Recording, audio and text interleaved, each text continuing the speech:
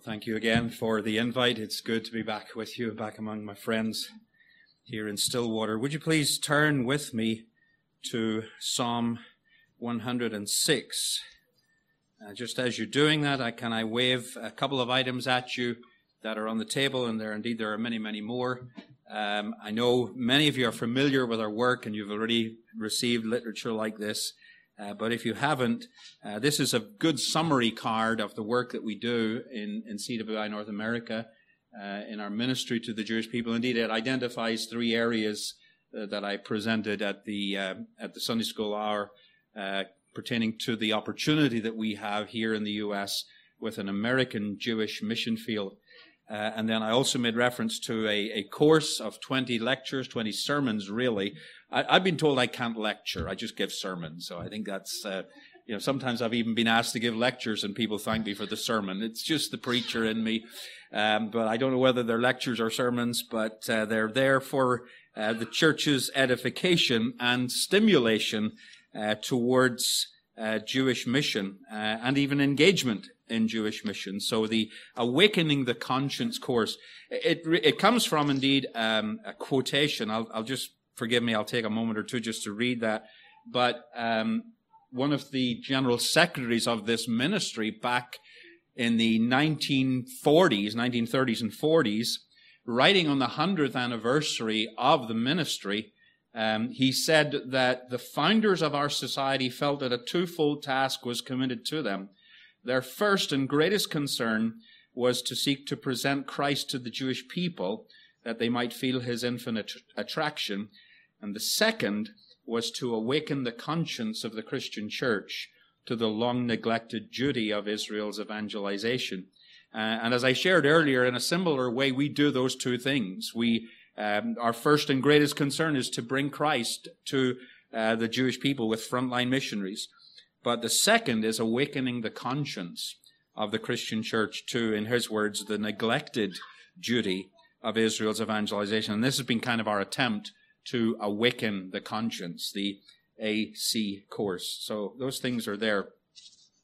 As we turn to Psalm 106, I'm mindful that sometimes I've gone to churches and they say to me, "Oh, you're bringing another psalm." It seems as if I'm always preaching on the Psalms, but maybe you guys want to make me an RP before I die. I think maybe it's something like that. I love the Psalms, and I think they're rich in the expression of the heart as an individual, and then they're rich and pastoral, but they're also historically rich and theologically rich, pertaining to the ancient people, God's covenant with them, and his restoration of them. So I want to read the whole of the Psalm 106. It is a lengthy psalm. Please forgive me, but I'm in good company of those who love the Psalms. So it should be no hardship for us to read together the whole of the psalm. Let us hear the word of God. Praise the Lord. Oh, give thanks to the Lord, for he is good, for his steadfast love endures forever. Who can utter the mighty deeds of the Lord, or declare all his praise? Blessed are they who observe justice and who do righteousness at all times. Remember me, O Lord, when you show favor to your people. Help me when you save them, that I may look upon the prosperity of your chosen ones, that I may rejoice in the gladness of your nation, that I may glory with your inheritance. Both we and our fathers have sinned. We have committed iniquity. We have done wickedness. Our fathers, when they were in Egypt, did not consider your wondrous works. They did not remember the abundance of your steadfast love, but rebelled by the sea, at the Red Sea. Yet he saved them for his name's sake, that he might make known his mighty power. He rebuked the Red Sea, and it became dry, and he led them through the deep as through a desert. So he saved them from the hand of the foe, and redeemed them from the power of the enemy. And the waters covered their adversaries. Not one of them was left. Then they believed his words, They sang his praise, but they soon forgot his works. They did not wait for his counsel, but they had a wanton craving in the wilderness and put God to the test in the desert. He gave them what they asked, but sent a wasting disease among them. When men in the camp were jealous of Moses and Aaron, the Holy One of the Lord, the earth opened up and swallowed up Dathan and covered the company of Abiram. Fire also broke out in their company. The flame burned up the wicked. They made a calf in Horeb and worshipped a metal image.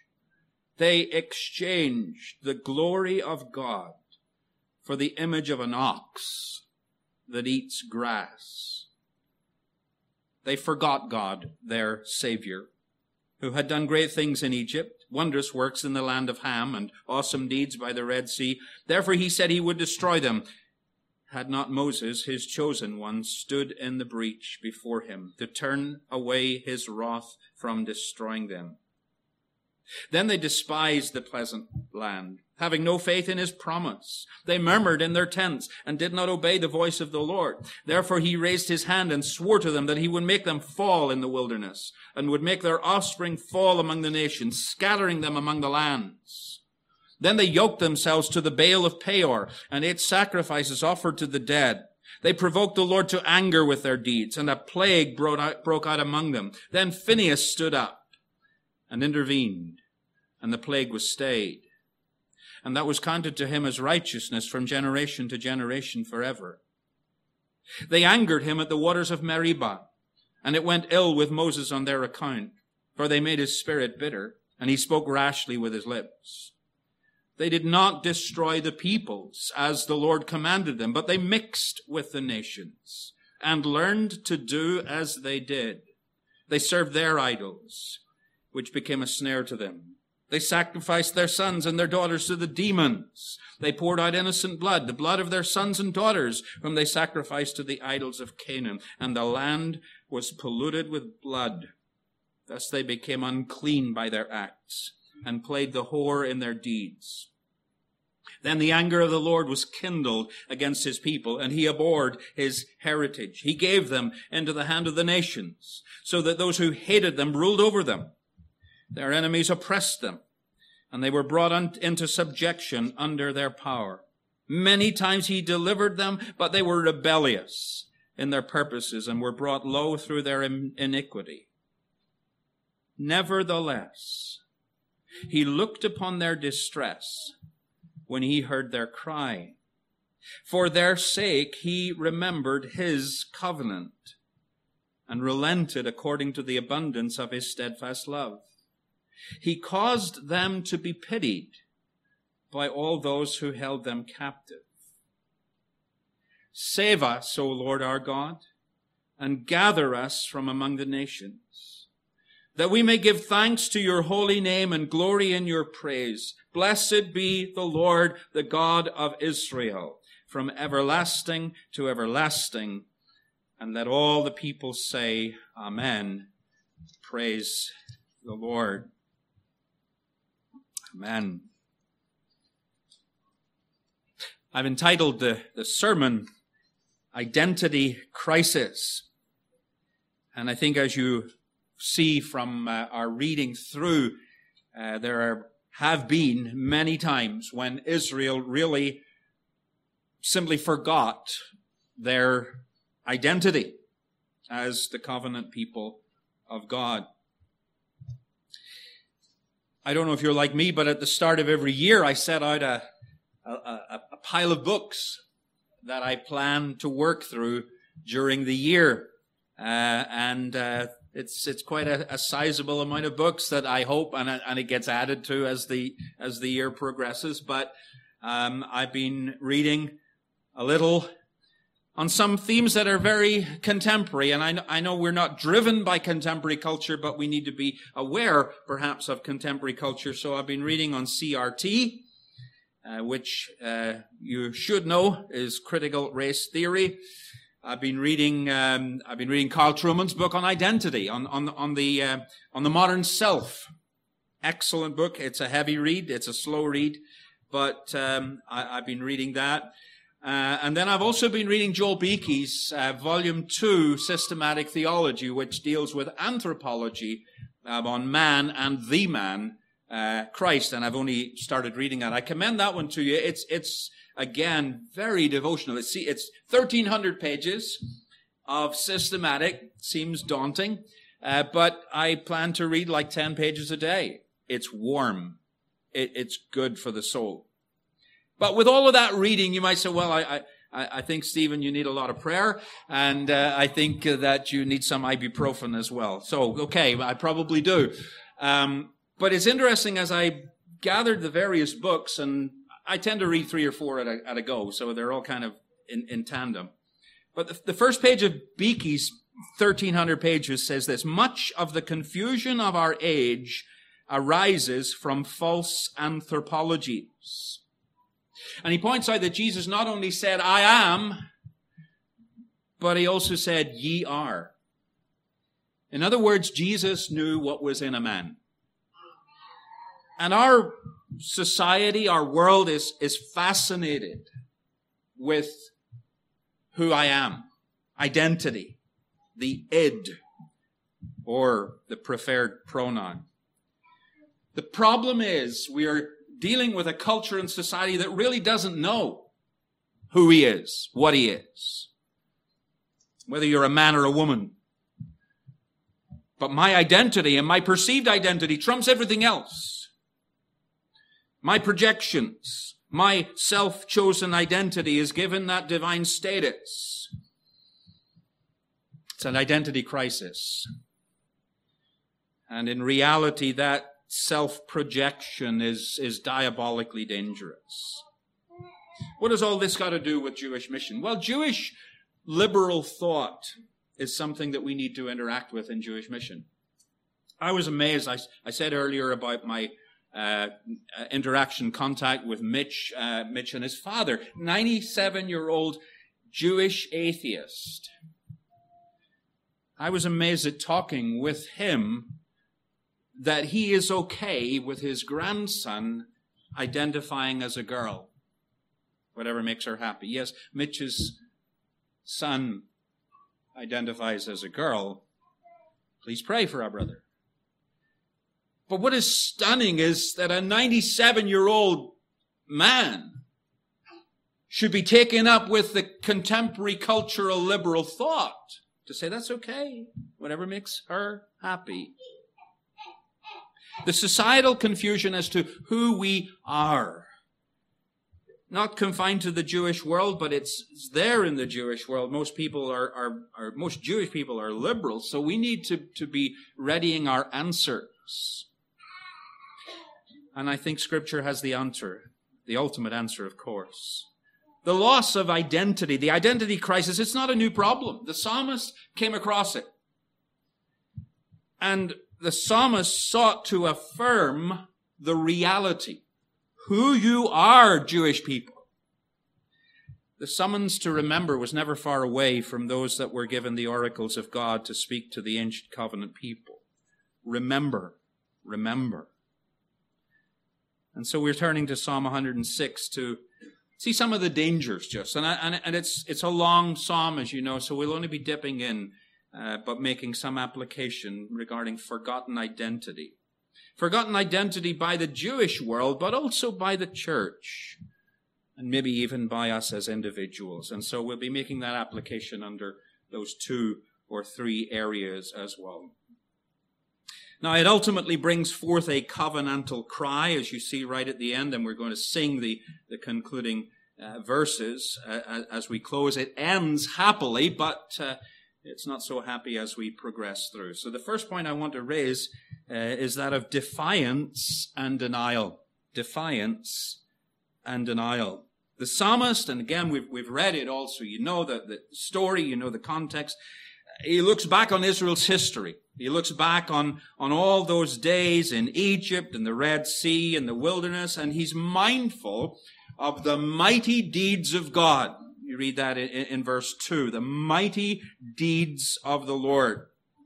And quickly jumping then on down to verses 9 to 12, their initial response was good. He rebuked the sea, it became dry, he saved them, the waters covered the adversaries, they believed his words, verse 12. They sang his praise. Praise the Lord. And then in verse 13, they soon forgot his works.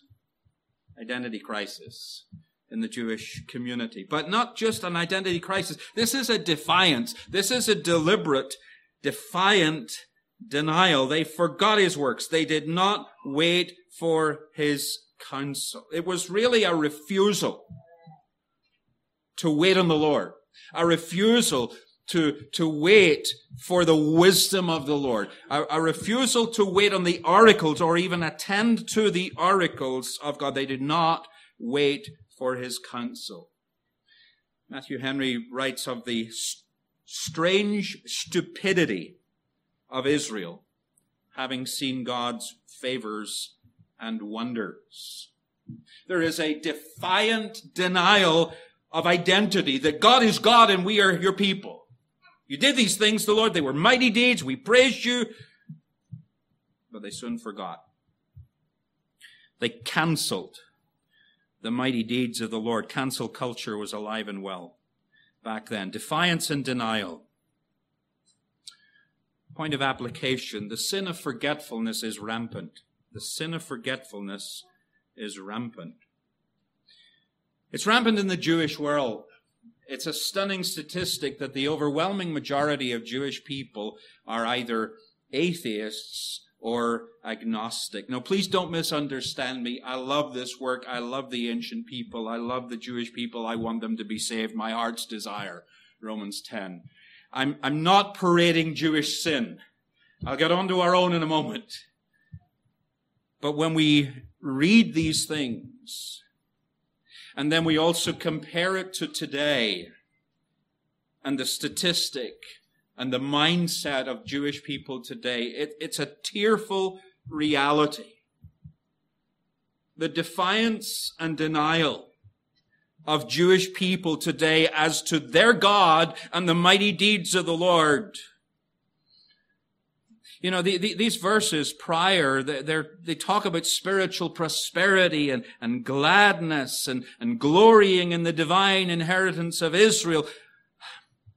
We want to see Israel restored. We want to see the church having this burden. Because, my Jewish friends, this ought not to be. You ought not to have cancelled your God. And Lord, this ought not to be. You're chosen, Lord. They're the natural branches. Graft them in again, Lord. I remember one time using an illustration that of someone having their finger rather gruesomely cut off. But what did they do? They didn't simply leave the finger there and say, well, I've got 4 others or 5 others or whatever. I've got 9 others. No, they lift the finger up and they bring it to the master surgeon.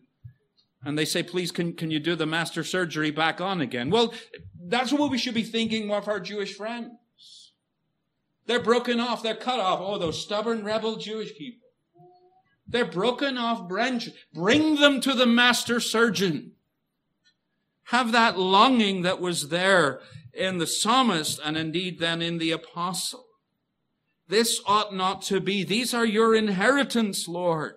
The cut off branches, graft them in again. Now, please don't misunderstand. There's no back door into heaven, for there's only one way.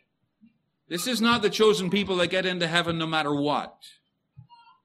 There is no other name given among men whereby we must be saved. So we must bring the gospel. They must believe on the Lord Jesus Christ and be saved. They must trust in their Messiah. But the sin of forgetfulness is rampant in the Jewish world. So we want to remind them of their identity, of who they really are. But then the sin of forgetfulness is also rampant in the church, is it not? Are we any better? Have you read a little bit of church history recently? You know, sometimes I get the impression that people think that, well, the Jewish people, they really messed up, but the church did really well instead. You know, the Gentiles, they believed, and they did really well. Have you read church history? What happened in the 1,000 years when the gospel was all but lost? More than 1,000 years. What happened in those years of rampant Romanism? The forgetfulness was very, very evident. The Jewish believers of the first century did their job and brought the message to the nations. We sang it in Psalm 67. They brought the message to the nations. But how did those Christianized nations deal with the oracles of God? Well, what happened was we started to pray to dead saints. We started to call Mary joint mediatrix. We started to put the Word of God on a par with tradition. Thankfully, the Lord came and revived and reformed. But then would we do any better? The reestablishment of the priesthood of all believers was not enough, because then it became the popehood of all believers. And certainly 20th century evangelicalism, and no less 21st century evangelicalism, it's me and my Jesus. It's me and my faith. Me and Jesus movement began. They did not wait for his counsel, verse 13, because I got my own inner voice. The Lord said this to me. The Lord said that to me. I had a dream about this. How much has the modern church forgotten the Word and the works of God? And we're taking it into our own hands to get us out of this mess. And so political activism peaks and prayer meetings wane. Yeah, the church needs to look in the mirror. Defiance and denial. Lord, you're not really doing a good job. Let us help you out. And why is there so much talk about CRT? Why is social justice suddenly on the agenda of assemblies and associations? Why are we dealing PCA? Why are we dealing with Revoice and Side B Christianity? Because in the church there is a rampant forgetfulness, a defiant denial of the mighty hand of God and the necessity of man to fall down before such a God instead of making his own gods. Tantamount to atheism. Now we can parade Jewish sin. Let's parade church sin. When the Jewish people in the 1940s saw God not delivering them, atheism became rampant. God cannot die just in the 20th century, but that was their belief. God left us in the fires of Auschwitz. And so the new commandment for the Jewish people from the 1940s onwards, and that's why there's so much rampant atheism and agnosticism. Well, God left us. We will do it ourselves. We will survive. You know, the Jewish people don't have 10 commandments. They have 613. The rabbis have charted it all out, 613 commandments. But in the 1940s, 614 came into being. Thou shalt survive. And they've done so by their own efforts, or at least so they think. But the Gentile church is doing the same, are we not? We need to right all the wrongs politically. And prayerlessness increases. Defiance and denial, the sin of forgetfulness. Well, let's move on. Secondly, we see deserts in the desert.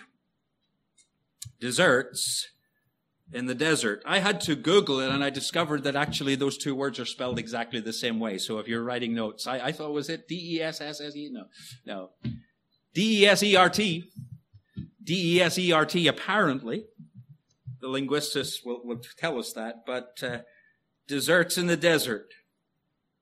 You know, when we have an identity crisis, when we forget, one of the worst things for God to do is actually to give us what we want. And that's what he did. He gave them what they asked for. Verses 14 and 15. They had a wanton craving. Put God to the test. He gave them what they asked. And then sent a wasting disease among them. And we read on, the just deserts in the desert. Disease. And we read of earthquake, and we read of fire and plague and destruction, and later they would be in a spiritual desert. They would be scattered among the Goyim nations. The deserts in the desert. Point of application. These deserts of God are instructive as well as punitive. Instructive as well as punitive. Again, you've read through the whole psalm with me. Let's look at it in the Jewish world. It is a lesson that we all need to learn, but our Jewish friends need to learn that their desert times are times of punishment, but also instruction. Now, Jewish belief and practice is not uniform, but there are many Jewish atheists who blame God. And I know that's a contradiction in terms.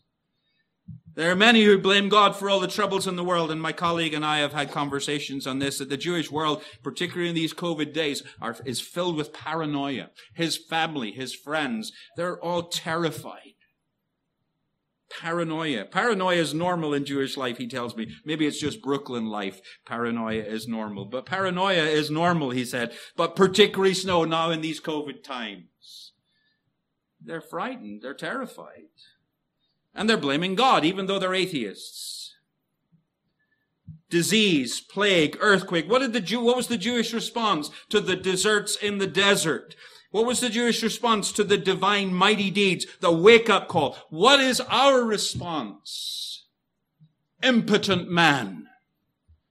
When God sends a pestilence and we don't have answers.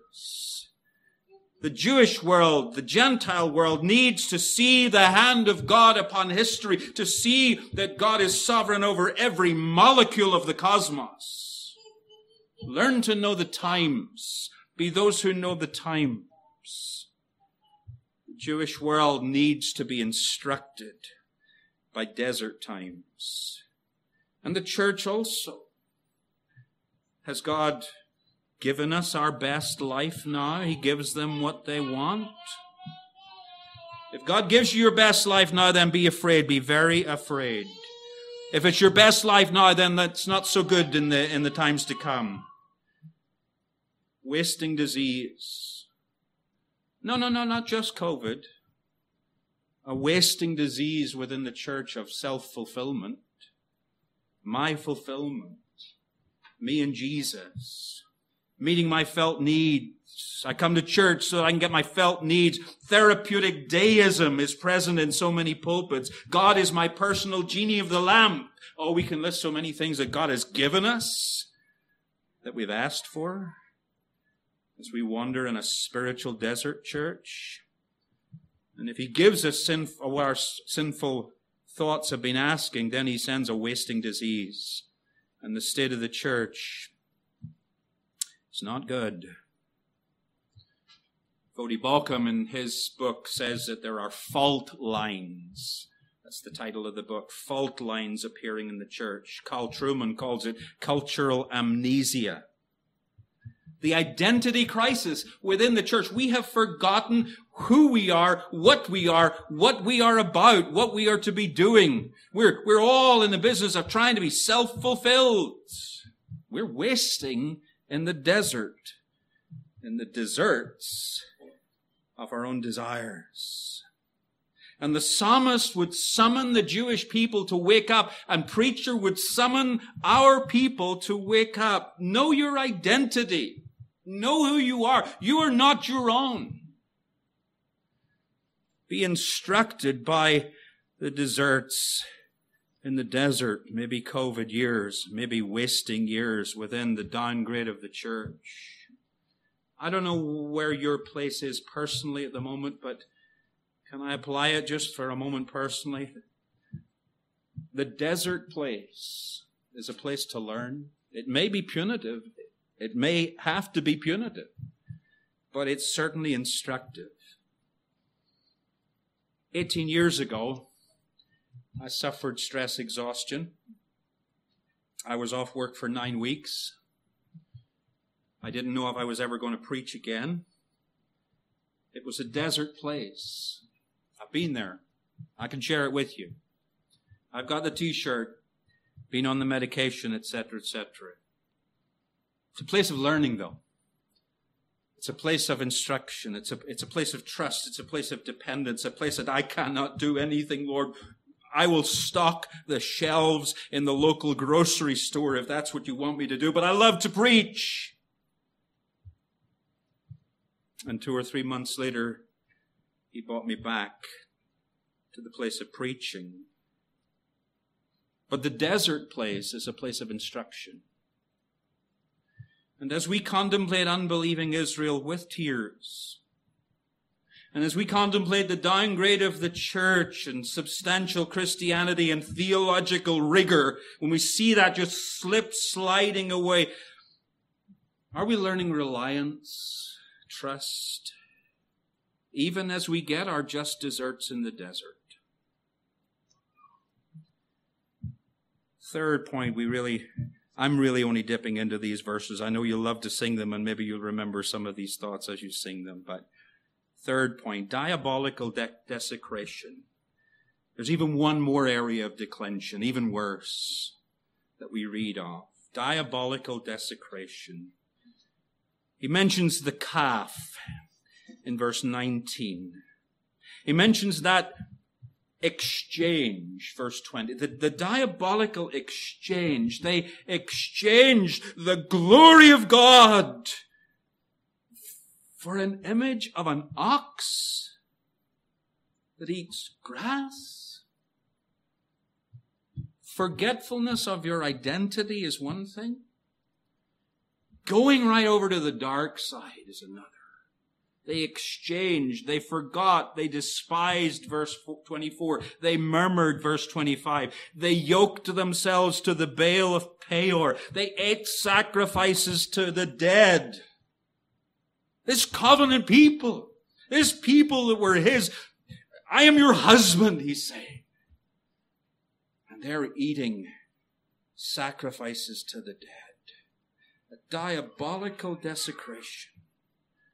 This chosen people engage in an orgy of necromancy and child sacrifices to demons.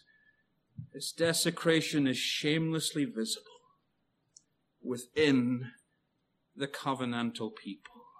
I just want to even pose the question by way of application. Is the enemy within the covenantal community?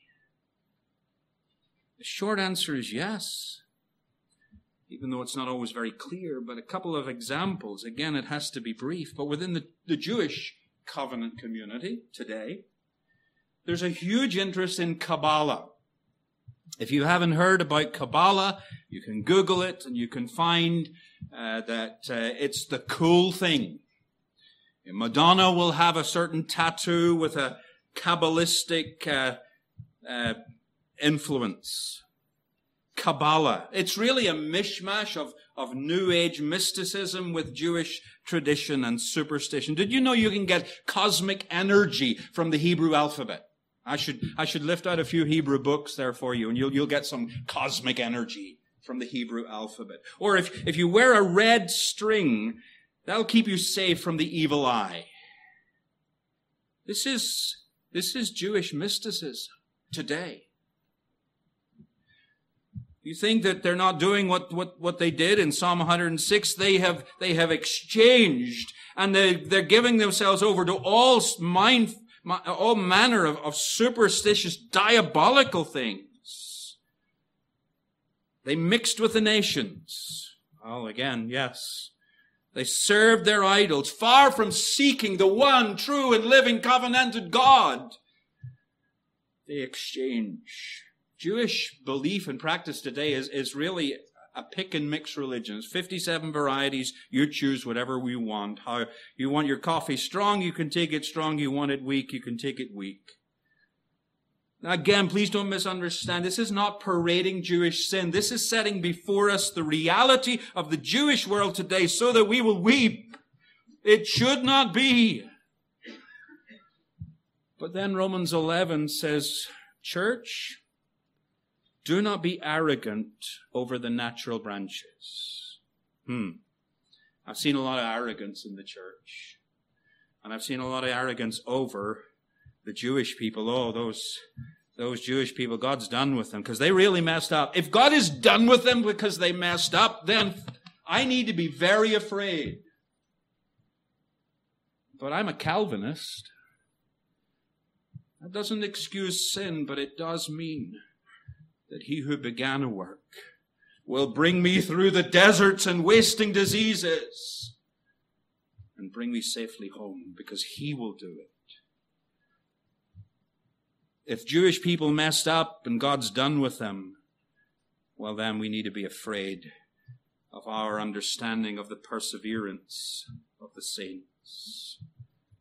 But yes, the Jewish people are in a mess, so do not be arrogant, but rather weep. But then look at ourselves as well. Church liberalism, which really now is evangelicalism. The jello is there in evangelicalism. And it used to be just hardcore German liberalism. It's not that anymore. It's within the camp. It's the enemy within the covenantal community. When you've got clergy, and again, I know this is in heretical denominations, but when you've got clergy engaging in pedophilia, or trying to sanctify homosexuality, or simply cover up perversion, it's a desecration of holy offices. Now, when presidents and princes engage in immorality, be sure your sin will find you out, and some of that it seems to be happening. But they make no pretense of a high and holy calling, except the high calling of the image that they present and all the virtue signaling that they give off. But when evangelical churches condone perversion, side B Christianity, revoice, celibate, same-sex attraction, and all that, or when some pastors condone the sacrifices to Molech, the god of abortion, then that church or that pastor is engaging in a diabolical desecration, and God is not mocked. Our secret sins are in the light of His presence. How dare you exchange, forget, murmur, despise? The rubbishing of God in the identity crisis in the modern evangelical church, it will meet with Romans 1 consequences. God will give them over. God will give them over. God will give them up. The diabolical desecration of man's biblical scriptural chief end, man's chief end, to glorify God, enjoy Him forever. But the diabolical exchange and the desecration of that in favor of evangelical self-fulfillment and your best life now, these will have awful consequences. The downgrade, the decline, the weakness. The church is suffering an identity crisis. This is not something we can read Psalm 106 and say it's all about the Jewish people. The church, it goes soft on personal morality, soft on godliness, soft on your walk and your talk. Without holiness, no man, no preacher shall see the Lord. Your church affiliation will not save you. My preaching for 35 years will not save me. My theological precision will not save me. You know, sometimes our southern niceness, you know, in Northern Ireland, we call a spade a shovel. we almost go one stage further.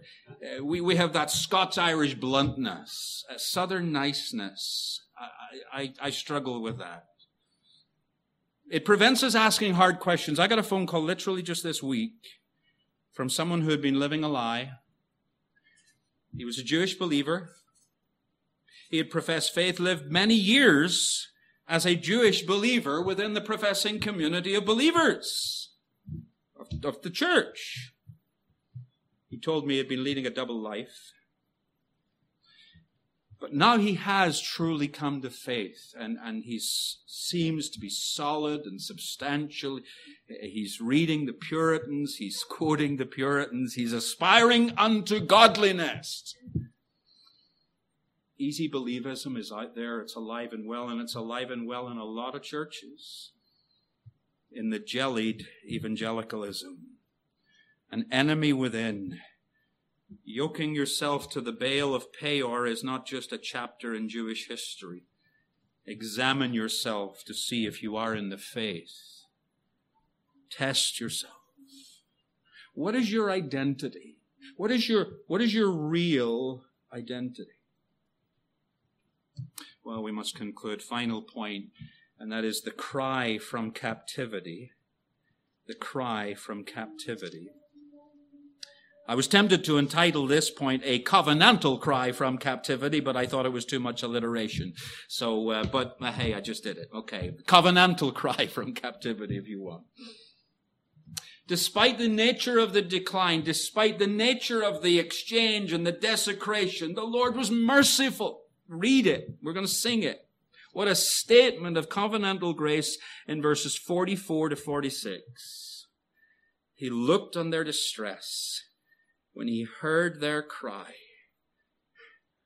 For their sake he remembered his covenant and relented according to the abundance of his steadfast love. He caused them to be pitied by all those who held them captive. Spurgeon's Treasury of David, I'm sure many of you have got it. If you haven't, get Spurgeon on the Psalms. It's a great resource. He says this: the covenant is the sure foundation of mercy. And when the whole fabric of outward grace manifested in the saints lies in ruins, when you're in the desert, this is the fundamental basis of love which is never moved. And upon it, the Lord proceeds again to build a new structure of grace. And what Spurgeon is really saying about Israel, which is appropriate to any covenanted individual, when your life is a mess, when your life is a broken mess, even by your own defiance and your desecration and those just deserts, which are punitive, but they're instructive, to bring you through, to make you depend, to make you, when you're laid low, to say, I've got nothing, Lord, but you. What is your only hope in life and death? Heidelberg. He never fails. And so, final point of application, the solution to the identity crisis is an affirmation of the divine identity. And so part of our conversation with our Jewish friends is, what is your identity, my Jewish friend? Who are you? And why are you still here? When we're asking you to pray for our conversations, think of those questions, those hard questions that we'll be having, that Mitch will be having on the street. What is Jewish identity today? Well, biblically we see it, and again I'm speaking to my Reformed brethren, biblically we see it as their broken branches. We see it as a cut-off finger that we're going to take to the master surgeon. They are broken mess, natural branches that God is able to graft in again. Pray it so. What is your identity, Christian?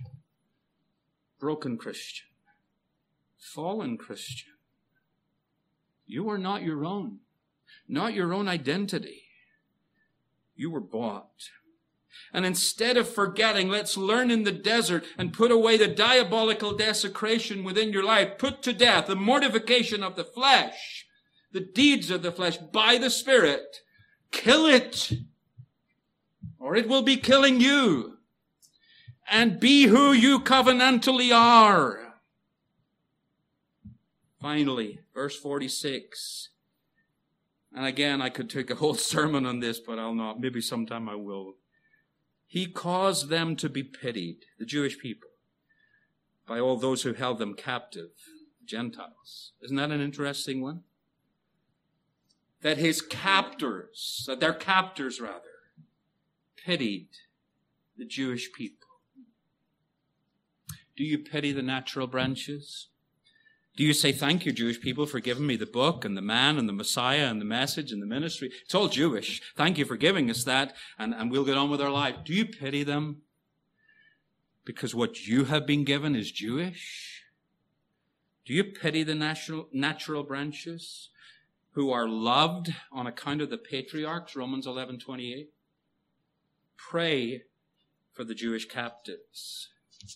I know it's a hymn, but permit me. O come, Emmanuel, and ransom captive Israel. I say to churches who are singing that hymn, do you really know what you're singing about? You know, it's captive Israel. Oh, come, Emmanuel, and ransom captive Israel. So let us pray, Lord, that they might see what they are, and by God's redeeming grace, become what they should be. Let's pray. Father, we do thank you for the gospel of God. We thank you that that gospel came forth from Jerusalem, Judea, Samaria, even unto the ends of the earth. That gospel came to our heart. By your grace, by your mercy, we were raised from being dead in our trespasses and sins. So, by the mercy we have received, may they also receive mercy. May we live covenantally. May we live in that light. May we express that to all we meet, to Jew and to Gentile. Lord, help us to know who we are and to know who we are becoming and to seek and follow after, that we may be like him and that we may see him as he is. In Jesus' name we pray. Amen. We conclude our praise in the singing Psalm 106 and the Psalm 106F, which are the concluding verses as referenced. God put his tribes in foreign lands.